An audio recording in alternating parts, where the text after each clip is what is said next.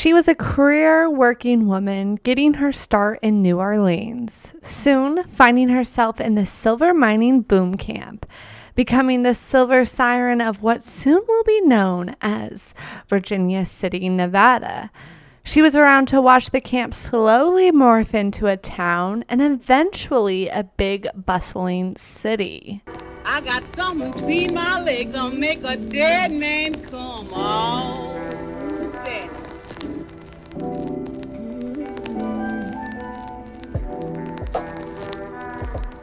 I got something between my legs that'll make a dead man come. Oh, that.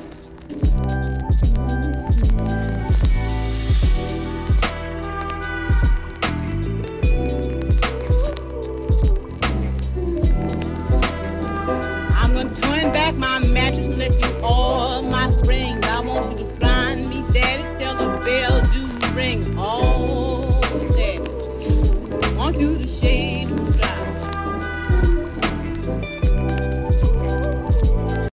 Hello, my name is Summer, and this is Paying For It. Today's story is going to come with a warning. I think it's for the best. True crime and history meet in today's story. I'm here to tell you the good, the bad, and the ugly. So today's story does cross the path of the bad and ugly.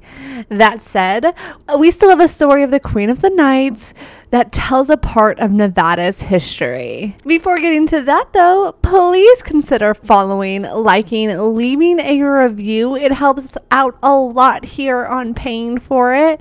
If you're really vibing with me and my spicy takes on history, consider subscribing to watch the video versions that come out early on Sunday mornings. I have a kitten, okay? Excuse me real fast. Travis, you're being a gargoyle. You're being a menace. Okay, anyways. How is it going? How is everyone's week going? I hope everyone's having a wonderful week. I've been playing a lot of Zelda Tears of the Kingdom. I mean, it's such a good game. I can't get over it, how much I love it, of course. Other than that, really, it's just getting used to the new schedule at the pub and just absolutely loving it so far over there. And I'm super happy about that. And yeah, so sorry about the missed upload last week. It really was just a combination of everything. I'm not blaming Zelda, even though maybe Zelda had a teensy bit to do with it. More though that I just had it in my brain that I had uploaded. I had it in my brain that I did it already, that I had edited it and put it up, and then turns out she made that up. She lied to herself. What? I don't know. It just happened. Also, I've never had a cat break blinds or even get into blinds or whatever, but for some reason, little gargoyle loves these blinds, and now they are broken. So I have to figure out how to replace them. He's a menace to society. He really, really is. Yesterday we were eating dinner. He jumped up onto where the plates were, catapulted a plate of corn and shrimp all over the place into carpet and everything. He's a menace. He's lucky he's so darn freaking cute, okay? He's playing with cords that he shouldn't be chewing on right now. Oh my gosh. Anyways, yeah, that's been me this week. And again, sorry for the mis-upload. I will try not to let that happen again. It was just, a combination of me lying to myself and playing a little bit of Zelda and getting used to a new schedule. So forgive me. But we're back, okay? We're back. The new pub's been great. God, my shoulder hurts some reason. The new pub's been really great. I love getting to know all these different kind of beers from Belgium and Ireland and places that you don't often see these types of beers from. We have beers that can only be brewed from monks and just interesting beers that have an interesting history. So, history and me go really well together. And yeah, loving it so far and loving getting to know all the beers. And yeah, how fun. But other than that, really, that's just how I've been doing. I hope y'all have been having a wonderful week.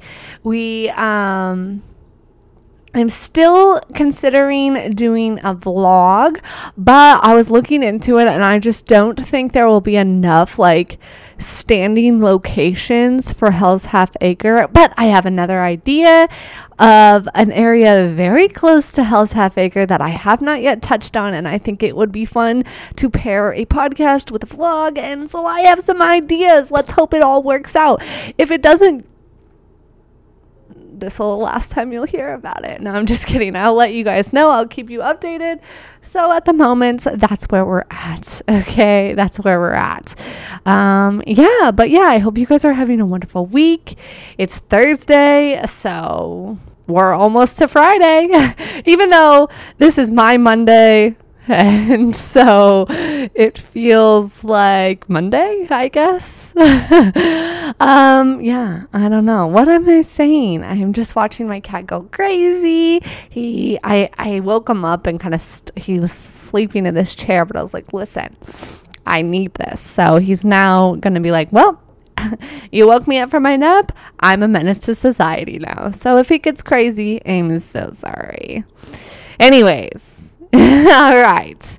Well, with that being said, you know what time it is.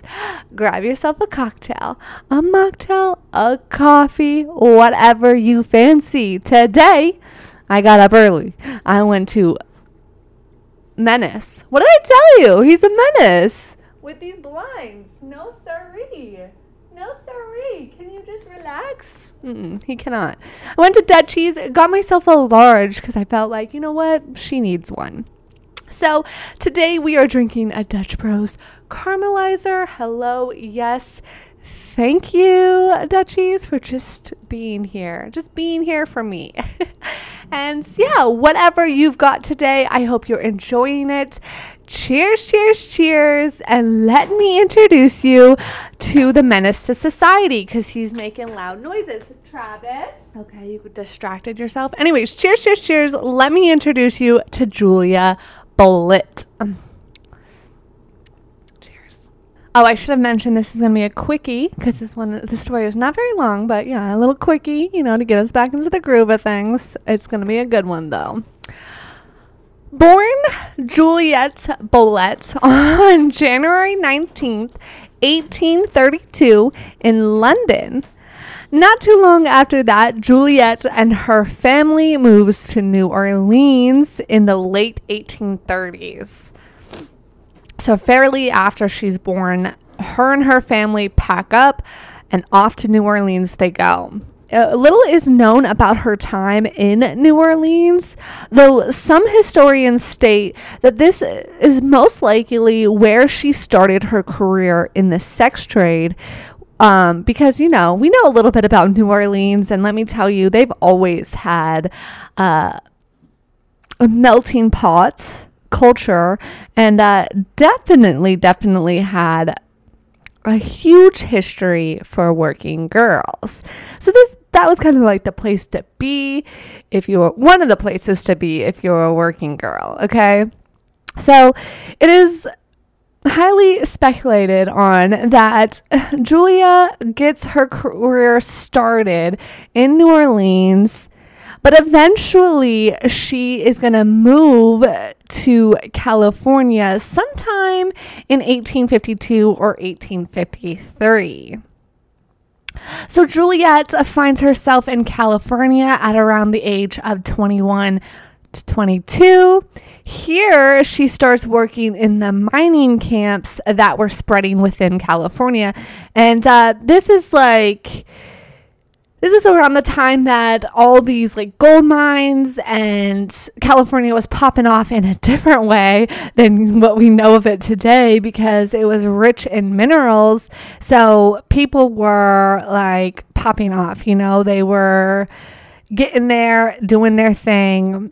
And all these like camps of men around California were sprouting. Okay.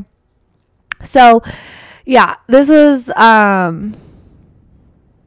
so much of her time in California is, a mystery to history. But we do know that Juliet was a working girl in California, and she spent a lot of her times traveling throughout the camps, working in saloons and dance halls and by herself.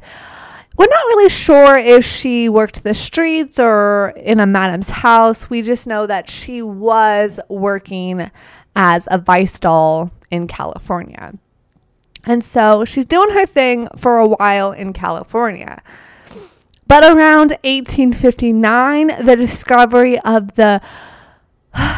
Here I am going to butcher this name.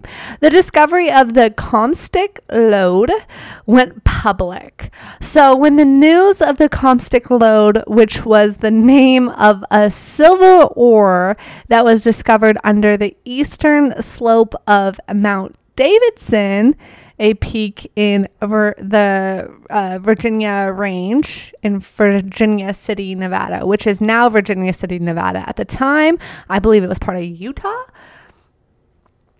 This was the first major discovery of silver ore in the U.S., and it was named after American miner Henry Comstock, who, you guessed it, found it. So this information goes public, which causes a mass movement of men towards that area, of course, in the hopes that they could get their hands on some of that silver. This was the historical get-rich-fast scheme because everyone was going... I love when you press the wrong button. Anyways, all these men were moving to this mining town, this camp. It wasn't even a town at the time. Like, this was just a mountain that someone found a lot of fucking silver in. And so everyone was moving in the hopes that they would be able to get their hands on some of that silver, because if they could, then they could make it big. And in this time, silver was a lot, because this was the first time people were really finding this. And so, yeah, it was a hot commodity, and you would get a very rich very fast. So everyone was moving there to get rich fast, pretty much. And when I say everyone, I mean all the men were moving there. This was just a town. I keep calling it a town because eventually it will become a town, but this is just a camp of men going there in the hopes to find money or find silver to turn it into money, Yeah, so a lot of men, and I mean a lot of men, were moving into this area that was said to contain silver. But mind you, this was a location that didn't have a town nor really anything. But that did not stop the men from wanting to make that money and making it their home anyways. Men by the masses were pitching tents, digging coyote holes. They would sleep on the bare ground, whatever it took, in the hopes that they would get their hands on just some of that blue stuff, okay, which was the silver. Juliet is in California, and San Francisco is actually very close and that's where she was, in San Francisco, very close to this new mining camp, okay? And she hears about this new discovery of silver ore, and she's like, you'll find me there. So she packs up and moves to the mining camp pretty much right away. And she starts to do a little mining of her own, if you get my drift, okay? Arriving in the mining camp that is now Virginia City, Nevada, Julia is one of the only women in town. Some sources say that Julia was the first and only woman in the camp for a while, although that is highly debated and is pretty unlikely due to the fact that there were villages close by like Dayton, Johnstown, and Silver City. Those existed, which also held women and saloons and vice stalls. So most likely she wasn't the first, but she was among the few to be in this camp town, okay? Because mind you, this is a camp where people are sleeping on the ground or in like dirt and or tents. This isn't somewhere that has a hotel. There's nothing. This is like nothing. It's a camp. So there's not like general stores. So as a woman or even just as a man going there, you're putting in your mind like, I'm giving up a lot of amenities to go to try to make it big. And in her way, she is still going to try to make it big. She just didn't give a fuck about the silver. She cared about the men who were finding the silver, okay? So it is pretty safe to say that Julia was one of the first and among the very few women there in the beginning, at least. She arrives in 1863 and sets up shop, and she works alone out of her own house. In the beginning, Julia was dealing with just the lonely men of the mining camp. However, as time went on and big money was to be found in this camp, slowly this camp morphed into a small town. Buildings started going up. People started building houses. They were not everyone was willing to sleep on the ground anymore, you know? In the beginning, though, Julia and the other women of her profession were pretty much treated like the queens they are. The money most likely was really good at this time, and that's because, you know, a lot of people were striking it in the silver and coming out rich for it, and they had money to blow. Just like many of her fellow women of the night, she was very, very charitable and was always willing to lend a helping hand. She, you know, was very charitable with her time and money. Julia was pretty friendly with the firefighters of Virginia City. In fact, one of the only known photographs of her, which if you are watching the video version, you have seen it, is her standing next to the number one fireman's hat. And we'll get more into that later. She was known to respond to many of the fires that could and would break out in the mining shafts. Is that what they're called? Mining shafts? She also was known to work the brakes of the hand pumpers, which I don't really quite know what that means, but I'm pretty sure it has something to do with the mining carts, if I had to guess. Making her a well-known and liked woman around town. She was pretty popular among the men, not only because of what she sold, but also because of how helpful and kind she was and giving, you know. She didn't just stop at that, though. During the many flu epidemics of the city, she would help men tend to their illness, including feeding them soup in this like soup line. She was not afraid to get her hands dirty. A lot of women would be willing to donate, but Julia was willing to get in there and wasn't afraid to touch people who were sick, which you see a lot even today. People, when you find out that you have some kind of disease or sickness, like people are afraid to touch you, even if it's like not contagious.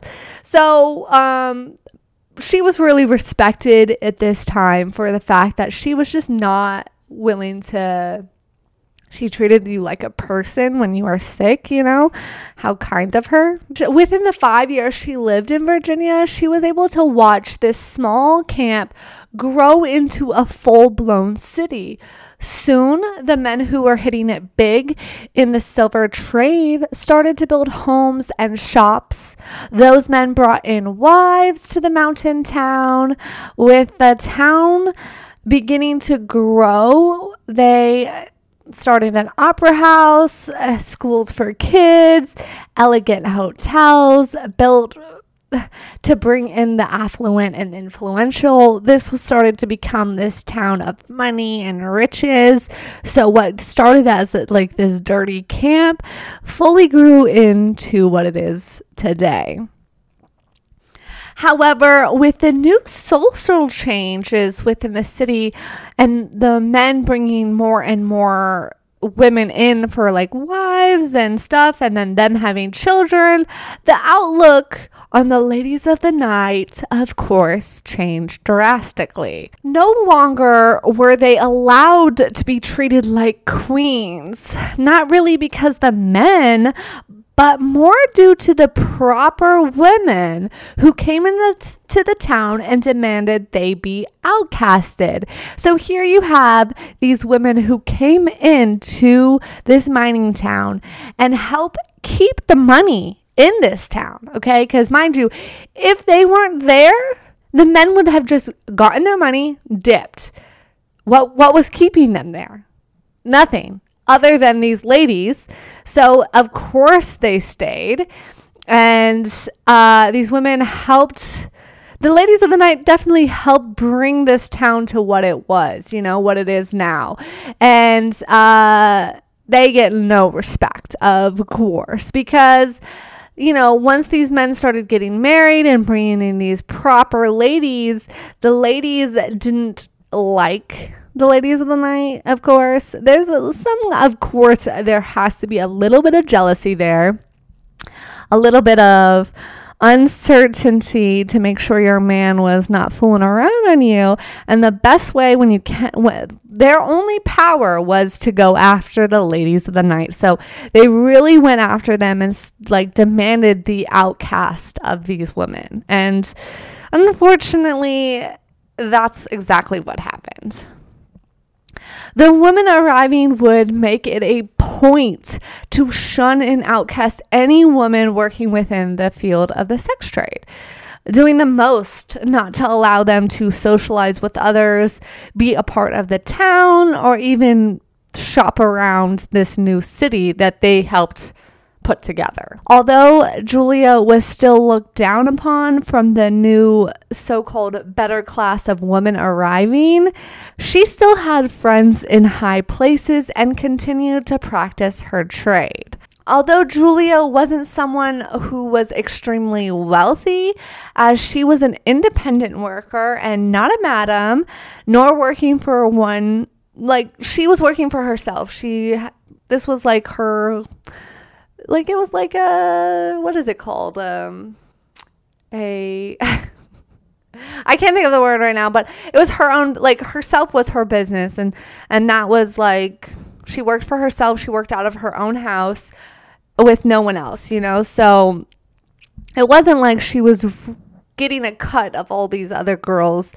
She was only making what she could within the town. So it wasn't that she was super wealthy, but it wasn't also she was super this wasn't survival sex work for her. She was doing fine. She was also well liked within the community, even though she was a prostitute, and even when some women really tried their hardest, their damnedest, their anything they could to get these women out, or at least put off to the side, a lot of people also knew her, and she was well known within the higher class of the society with government officials and other people. So it was kind of hard to shun Julia because she had been there since the beginning, and she had no plans of going anywhere. This was now her home. She'd seen it from the start, Bullete was deeply in love with Tom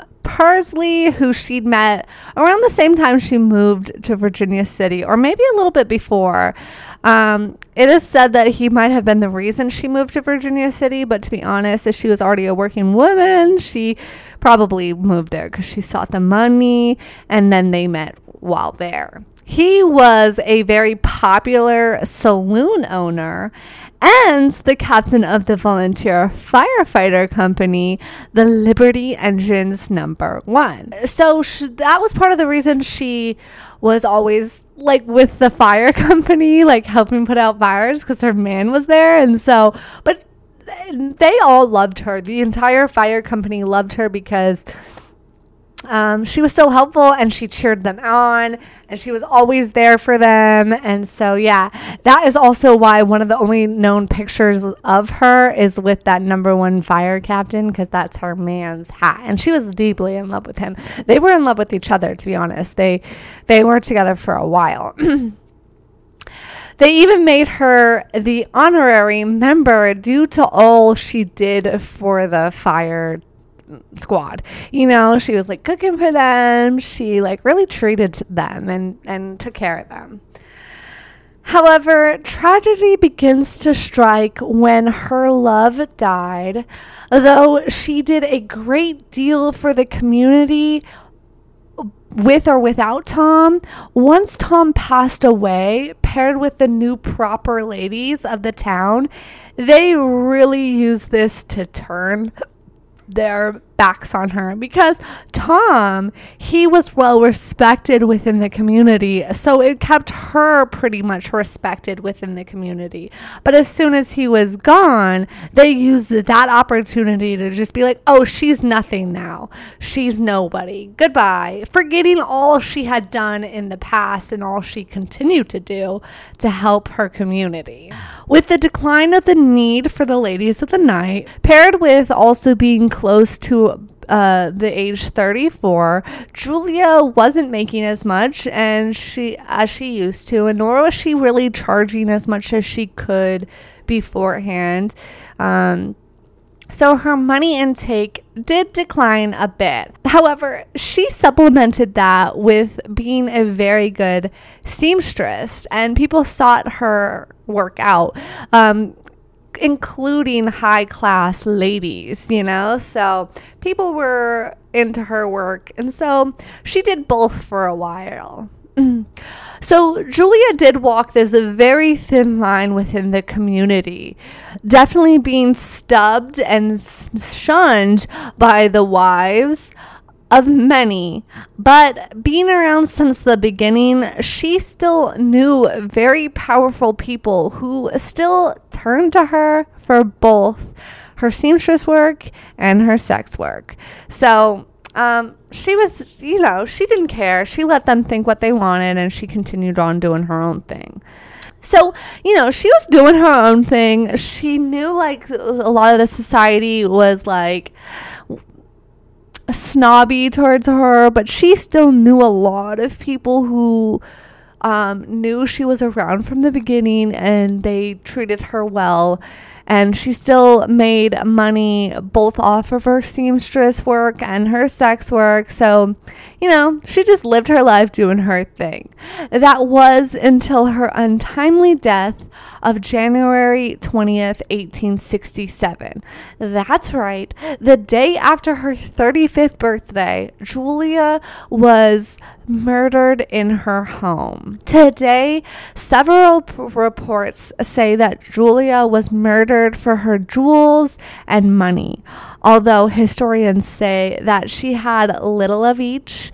Mind you again that Julia worked for herself, and her business as a sex worker had slowed down with the turn of the social class. So she was found in her home on North D Street with her clothes hastily removed, bludgeoned by a 2x2, then suffocated to death. That night, she had told her neighbor, who also happened to be her best friend, that she was expecting company that night, but she didn't tell her friends like who exactly she was expecting.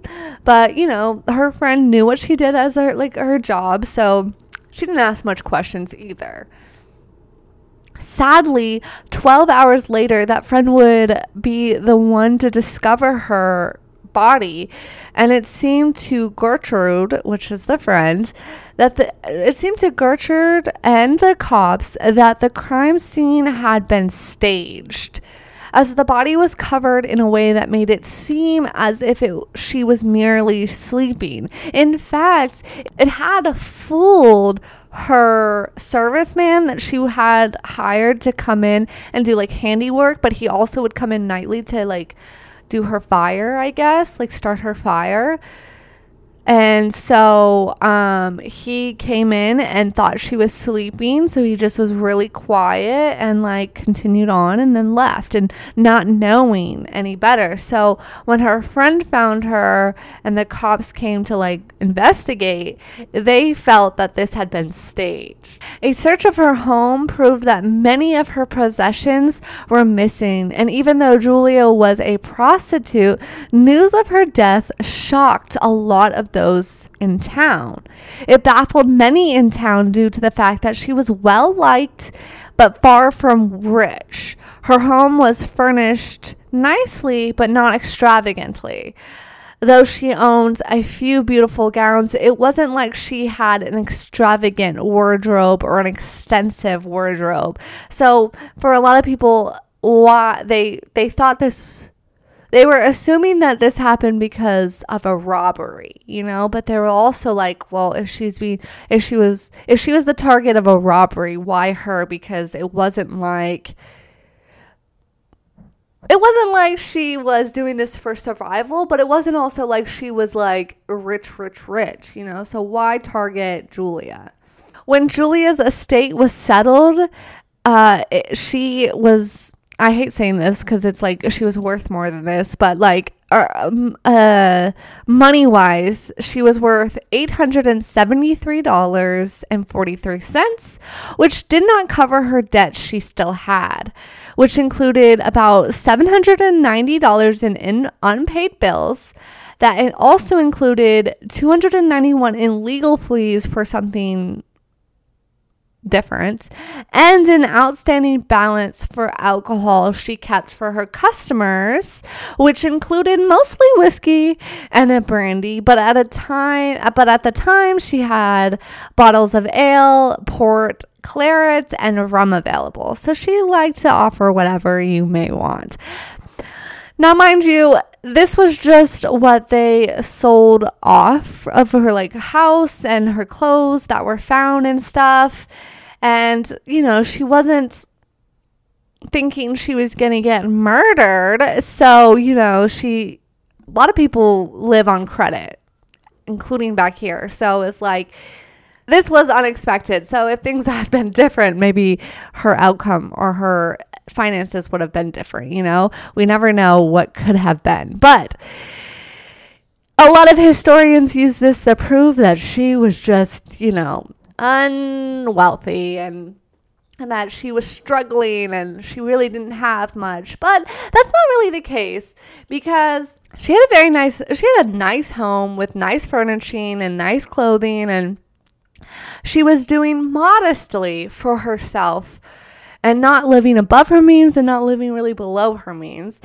And so, yeah, just because she was murdered and she didn't have all of her affairs in order doesn't mean that she just was out there living life sucky, okay? That's not the case, and we won't be saying that here on Paying for It. The Virginia City Police attempted an intense search for her killer, but months passed and no leads arose. In fact, the case most likely would have gone cold had it not been for a Miss Cazanetra, I think is how you say her name. This was the wife of an owner of a small restaurant in Gold Hill, Nevada. So it's a little town off to the side of where Virginia City, Nevada is. She overhears a conversation between some of the restaurant guests who happened to be talking about Julia's murder and some of the things that were stolen, and just like in general, you know, all things that had happened. It was then she learned about the murderer, who was believed to have stolen 2 pieces of silk dress material from her. It shocked her immediately, and she hurried to the courthouse to report what she knew. And she shared everything with Judge Jesse S. Pitzer. 2 months prior to this, she had purchased material from a drifter, which she noted she'd bought off the man for an incredibly modest price. When purchasing the fabric from the man, she asked how he'd come to have such fine pieces. He replied that it had once belonged to a lady whose husband had been killed in a mining accident.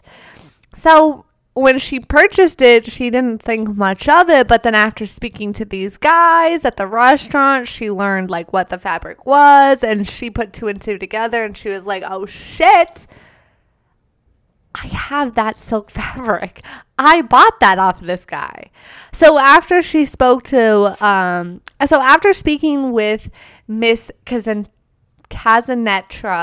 Judge Pitzer summons Harry and Sam Rosner, owners of the local mercantile called Rosner and Company. So these were the people who sold the fabrics to women or to companies to make the dresses or clothing. They would go on to identify the silks that they got from her, Miss Casanetra, as the ones that were sold to Julia. So, clue, we've got this lady who's claiming that she bought some silks off this drifter, and she's like, I think these silks might belong to Julia, and this is all the information I have. So then the judge says, okay, I'm going to contact the people who sold the fabrics to Julia and see if they can confirm or deny. They confirm it. They're like, yeah, these are the ones that were sold. With that confirmation, Judge Pitzer asks that Miss Casanetra view all the drifters, vanguards, and thugs currently in jail, in the hopes that maybe the men would be there and could be identified. Miss Casanetra quickly identifies a 38-year-old Frenchman named John Millens, who was currently employed at a bakery in town and spoke very little English. Millens was already in jail at this time after an incident in March of 1867. He had attempted to break into one of Julia's neighbor's house. Mind you, this was after Julia's death. So he attempts to break into Julia's house, one of Julia's neighbor's houses. He broke in carrying a knife, but when the woman inside screamed very loudly, he got nervous and took off. He was then arrested for attempting to leave town after breaking an entry. After Miss Casanetra identified Millens as the man who sold her the silks, authorities were able to search a trunk Millens' employees said belonged to him, that he was being stored at the bakery. So they find out about this trunk and they get a search warrant, which maybe not a search warrant, but they're able to search it. Were search warrants a thing in the 1800s? I don't know. But they end up searching this trunk. Upon opening the trunk, it is said to be full of stolen possessions of Julia's. So they're like, we got our man pretty much. Like, why else does he have all this stuff? John is then presented with the evidence where it is said that he confesses to the crime. Case closed, right? However, he would go on to withdraw that confession shortly after he is put on trial. His trial began on July 2nd, 1867. The editor of the Gold Hill News, Alfred Daunted, stated that the court proceedings created great excitement in the city, which of course they did, because people love to be in other people's business. And just because this was the 1800s, it wasn't any different. In fact, it was probably worse than what it is today. In fact, it was worse than what it is today. We see today how true crime is so very, very popular. I mean, heck, I tell you how much of a true crime fan I am. YouTube channels, TV specials, documentaries, movies. We are obsessed with it. And this goes to show you how much as a people, as humans, we have not changed, because they were just as obsessed with it even back then. So at this time, this was a big news, and everyone was paying attention one way or another. They wanted to be a part of it. During the trial, countless of witnesses were called to the stand. Of course, one of them being Miss Casanetra, who would go on to tell her story about the material, and then Rosanetta and company would corroborate that and explain the fabric purchased at their store was the fabric was purchased at their store by Julia. And then even Gertrude Holmes, her best friend and neighbor, would identify all of the belongings in the trunk as Julia's. So all the clothing and stuff that was found in the trunk, her best friend was going to identify them all as the stolen things from Julia's house. John Millen's state-appointed lawyer, Charles DeLong, argued that his client was innocent and didn't actually murder Julia. He just took part in robbing her. His argument was that Julia was murdered by two other men, and that Millens was just asked to store her things for these two guys. No big deal. He didn't do it. He just was helping them hold her shit. However, when Millens was pressed for more information, who these two other dudes were, Millens told the court that he didn't know their names or anything about them, actually. And so, to no surprise, people were like, oh, so you're bullshitting? He was not able to provide any witnesses to even support his claim on the fact that he wasn't there, nor was he a part of the murder, nor any witnesses just to be like, yeah, these two men approached, he had no information he had no backup to the claim that two men approached him, and he didn't have anything to do with the murder. The state rested its case 8 hours after it started, and Millens was found guilty of the murder of Julia Bullete, and he was then sentenced to death by method of hanging, because again, we're in the 1800s and that was still very much a thing.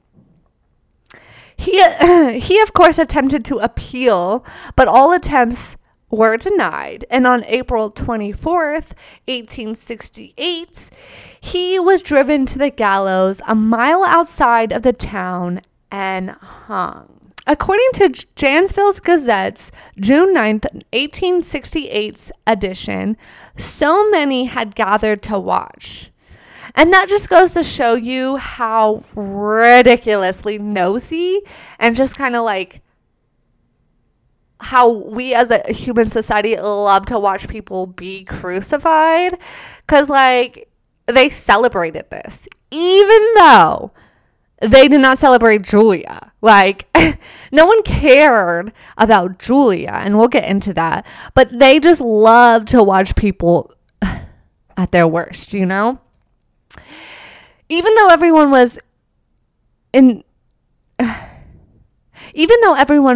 invested in this murder case, it wasn't really for the justice of Julia. Had that been the case, Julia had been Had that been the case, had anyone really cared about Julia, Julia would have been put to rest in a more telling way, in a more kind way, had, they really cared about her.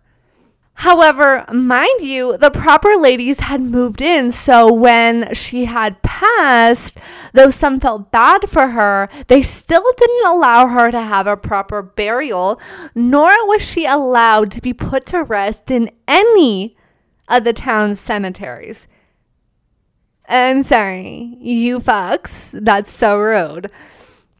I can't. Okay. Sadly, the exact place of her final resting place is a mystery to history, but history tells us that she is buried alone on the side of Flowery Hill, about a mile southeast of the town. So somewhere around there is where her final resting place was.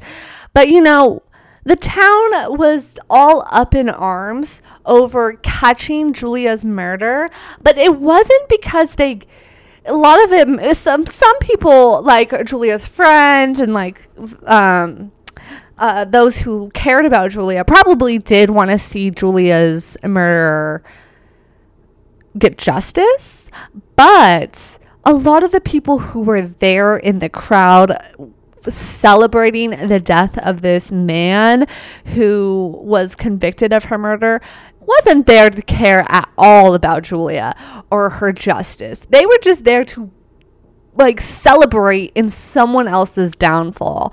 And doesn't that just show you how shitty we are as a human race? Because that would not change today. If we were still doing public fucking executions, people would love to see it. They would not know anything about the reason why he was being hung, but they would be there celebrating his downfall because people love to see other people suffer.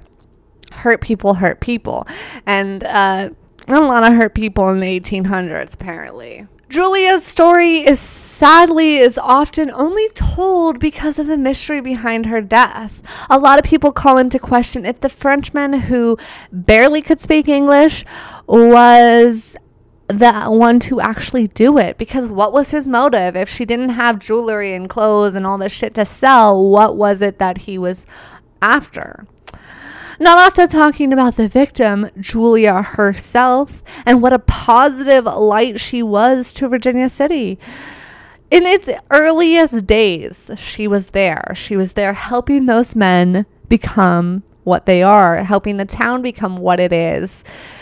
How just because her job was frowned upon by the proper ladies who moved in, she was then tossed aside as if nothing she did outside of her job mattered. But then, of course, they used her scandalous death as a form of entertainment and to look down upon others for his hideous crimes, never looking at themselves and judging themselves, which, sorry, but some of us should, We love to be hypocrites, don't we? In my thoughts on Millen, and if he really was the murderer, well, I can't say for certain, of course, because I wasn't there, and this was not a time where DNA was even a thought. So, evidence was sparse, to say the least. But it is kind of weird that he had all of her stuff.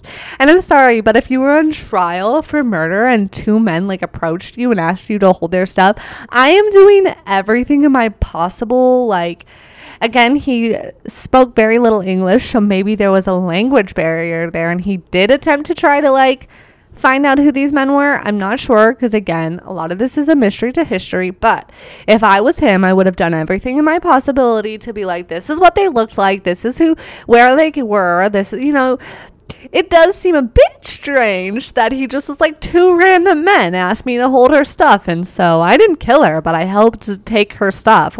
I'm just saying that seems a little sketch. So they probably did get the right man, and if they didn't, that is incredibly sad. But why did he have all of her stuff?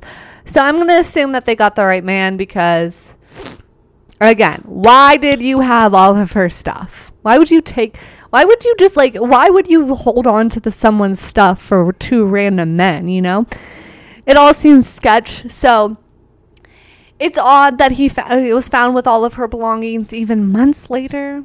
It is also odd, if history is true, that he was already in jail for another attempt on an attack on a woman in a house very close to hers, Julia's.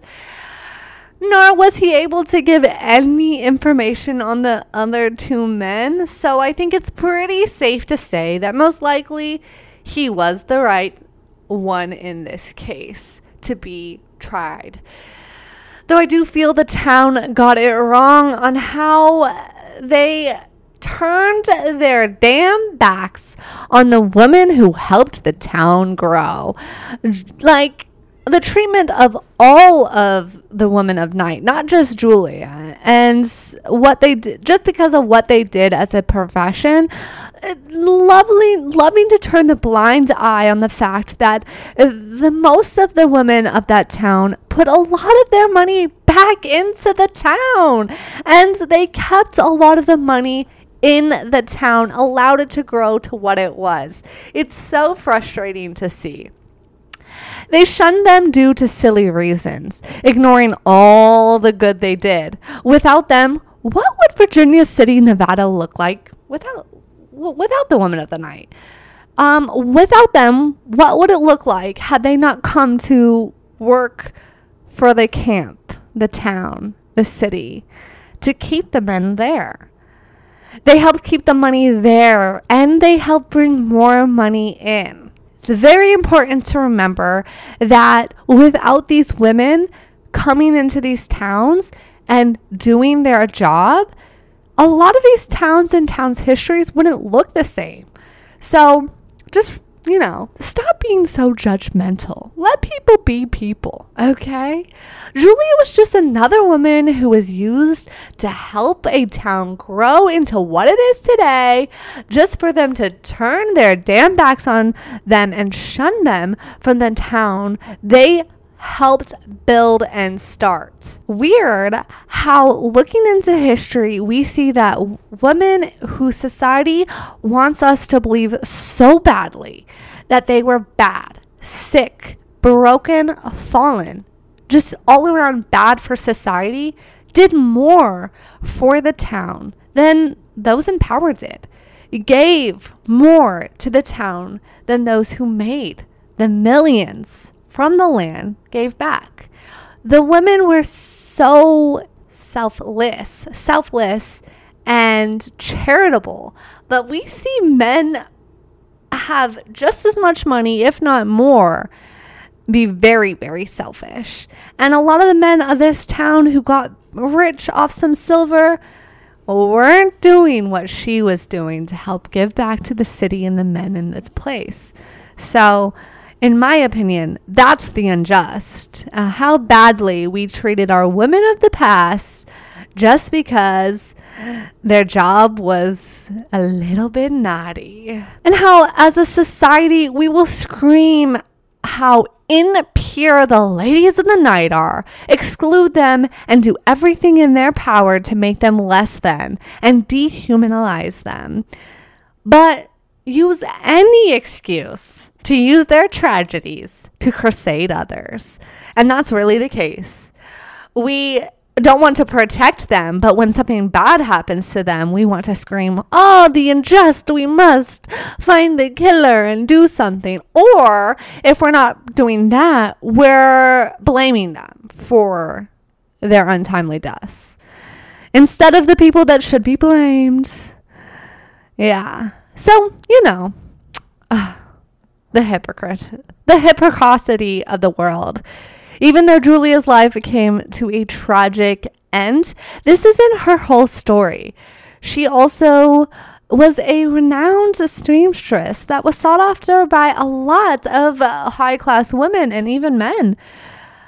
She was kind and willing to help anyone. Was part of the women who came to help a town build. And even though maybe the ideas upon it were selfish, when she got there and started making that money, she became very less selfish. And she started helping the people in her community, where we can't say a lot of the same of some of the women who came married to some of the men who gave zero shits about anything, you know? So I'm just saying, be careful before you become too judgmental on people and their choice of work. I hope you enjoyed learning about Julia, even though her story ends sadly. I hope that the more we learn about our historical ladies of the night, that we are less judgmental to our women who put in the work to help our towns become what they are today. So before casting judgment, think about the town you stand in today and thank the woman who played a part in helping it get to where it is now. But with that, I hope you have an amazing rest of your day. Please consider liking, leaving a review. And if you're vibing with my spicy takes on history, I highly recommend you subscribe to the video versions that come out early on Sunday mornings. And until then, we will meet again next week where we'll go over a story of another historical woman of the night. Goodbye.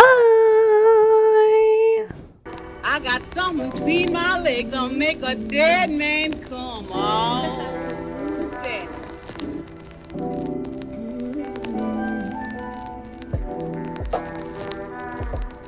I got something between my legs gonna make a dead man come. Oh, that.